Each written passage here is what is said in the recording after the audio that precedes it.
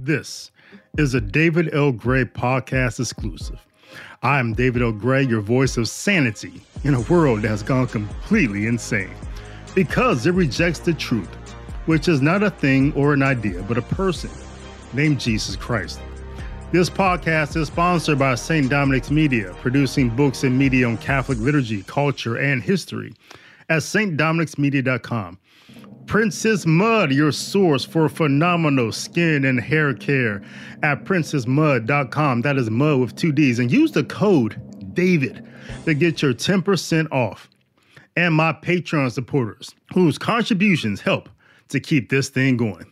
The drama series, Colin in Black and White, is a great coming-of-age story that is, well, unfortunately, narrated by Marxists who grew up privileged, yet blamed everyone his hardships on racism. The reinforcement of the Black victim ideology is alive and well in this Netflix series that was narrated by biracial Colin Kaepernick. A couple of things I want to comment on in this series that I found to be completely insane. This is a David L. Gray podcast exclusive. Fool me, we can't get fooled again. Let me start with what's missing from Colin in Black and White, drama series, narrated by Colin Kaepernick. What's missing? Black men and Black fathers.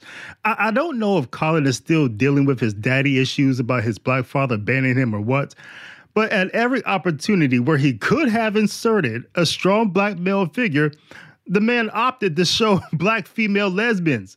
The scene at the bank where he's trying to tell us that Black people get denied credit because they're Black, pay higher interest rates because they're Black, and need wide approval. Whatever the victim narrative he's trying to push on us there at that moment, rather than insert a Black man as being the husband of a wife, he inserted 2 Black female lesbians. His hairdresser, another Black woman, pointlessly is in a relationship with another Black female where, again, he could have showed a Black man. Not one teacher, coach, recruiter, barely an extra on the set is a Black man. In fact, the only Black man in Colin Kaepernick's victim narrative here is the uncle of the girl who he takes to homecoming, who apparently doesn't have a father, by the way, no surprise there. But in his place is this uncle who is just your cookie cutter Black man that Hollywood loves to portray. Broken English, hood tendencies, a piece of chicken in his hand, his eyes on some hog mogs, just all the tendencies, all the Hollywood stereotypes of a Black man. That's who Colin Kaepernick wants to portray as the Black man, the only Black man on this entire drama series. What else is missing from Colin Kaepernick's victim narrative? God, church, religious references of any kind. Colin's message here is that all you need to do is depend on yourself, trust yourself, rely on yourself. This drama series is a wonderful celebration of humanism and atheistic self-determination. So if you turn down the television every time Colin Kaepernick narrates, which is typically at the beginning and the end of the 6 roughly 30-minute episodes, is actually a pretty decent coming-of-age story of an adopted biracial kid who was adopted into a well-off white family and who struggles with only experiencing the white side of his race until he's about in high school. The show does make you wonder how some biracial people have to process race identity, how the world sees them, how they see themselves. For example, is choosing to date someone of either of your races the determinative choice in how you've decided to be perceived by the world? This is a great conversation. It provokes a great conversation about a topic a lot of us doesn't think about. On this point, the actors Jaden Michael, who plays the young Colin Kaepernick, and Mary Louise Parker, and Nick Offerman, who plays his parents, did a stellar, bang-up, tear-jerking job in their roles. Aside from that one redeeming quality of this Marxist propaganda piece, the drama series is trash and sets Black Americans back about 400 years through a celebration of everything that is harmful in society. First, as I already mentioned, the failure to include even one strong Black male father figure. Second, the celebration of homosexuality, which is destroying the Black community. Third, the reinforcement of the stereotype that all the Black culture is music, dancing, and materialism. Fourth, the reinforcement of the Black victim narrative. According to Colin, white people oversee how Blacks speak, how they wear their hair, determining the prototype of a quarterback, and approving which Blacks get accepted in society. Blacks are also victims of white Republicans, especially Donald Trump. At one point, Colin points out how Donald Trump called Black Lives Matter rioters thugs, but did not mention when Obama, in 2015, Barack Obama called the rioters in Baltimore thugs. At another point, when he's talking about the acceptable Negro, he speaks about how buzzwords like clean and articulate are used by whites, typically white liberals, as words of showing their approval of Black people because white liberals tend to have lower standards for Blacks. So when a Black man does dress well or speaks well, it must be mentioned out loud by them. Oh, you speak so well. Oh, you're so well-mannered and well-spoken. You're so clean and articulate. So, valid point here.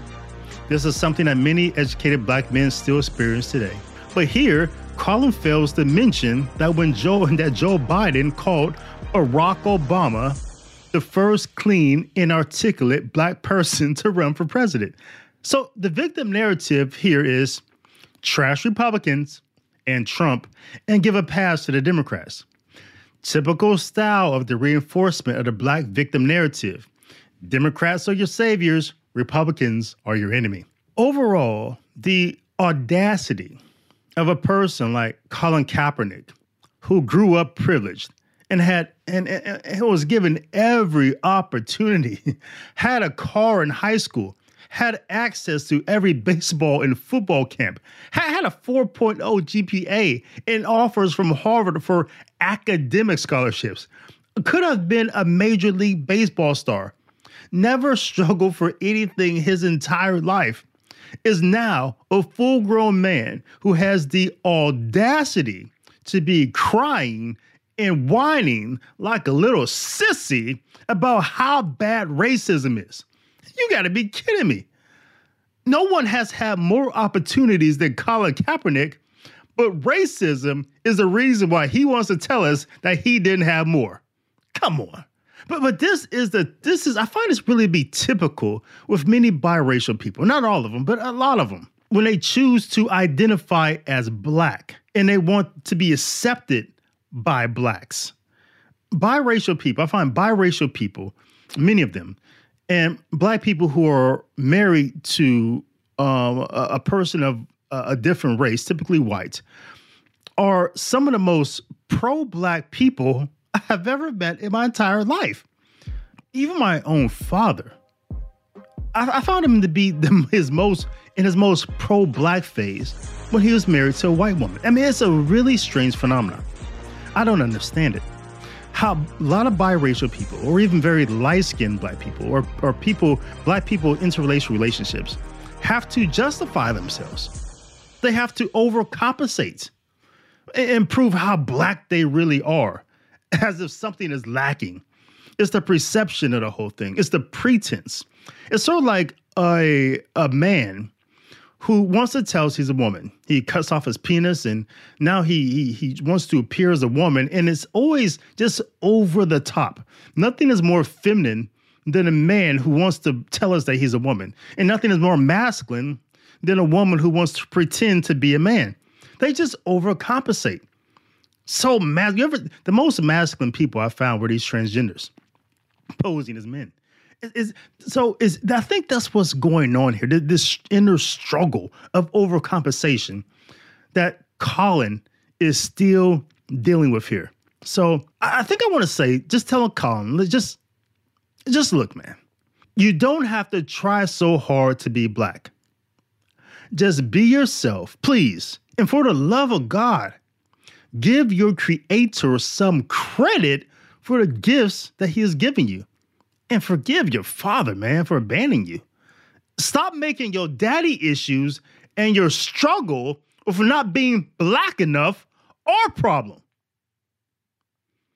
How's that for a sane thought in a world that's gone completely insane? Because they reject the truth, which is not an idea or a thing. The truth is a person named Jesus Christ. Follow him. And also like and review my podcast. Thank you.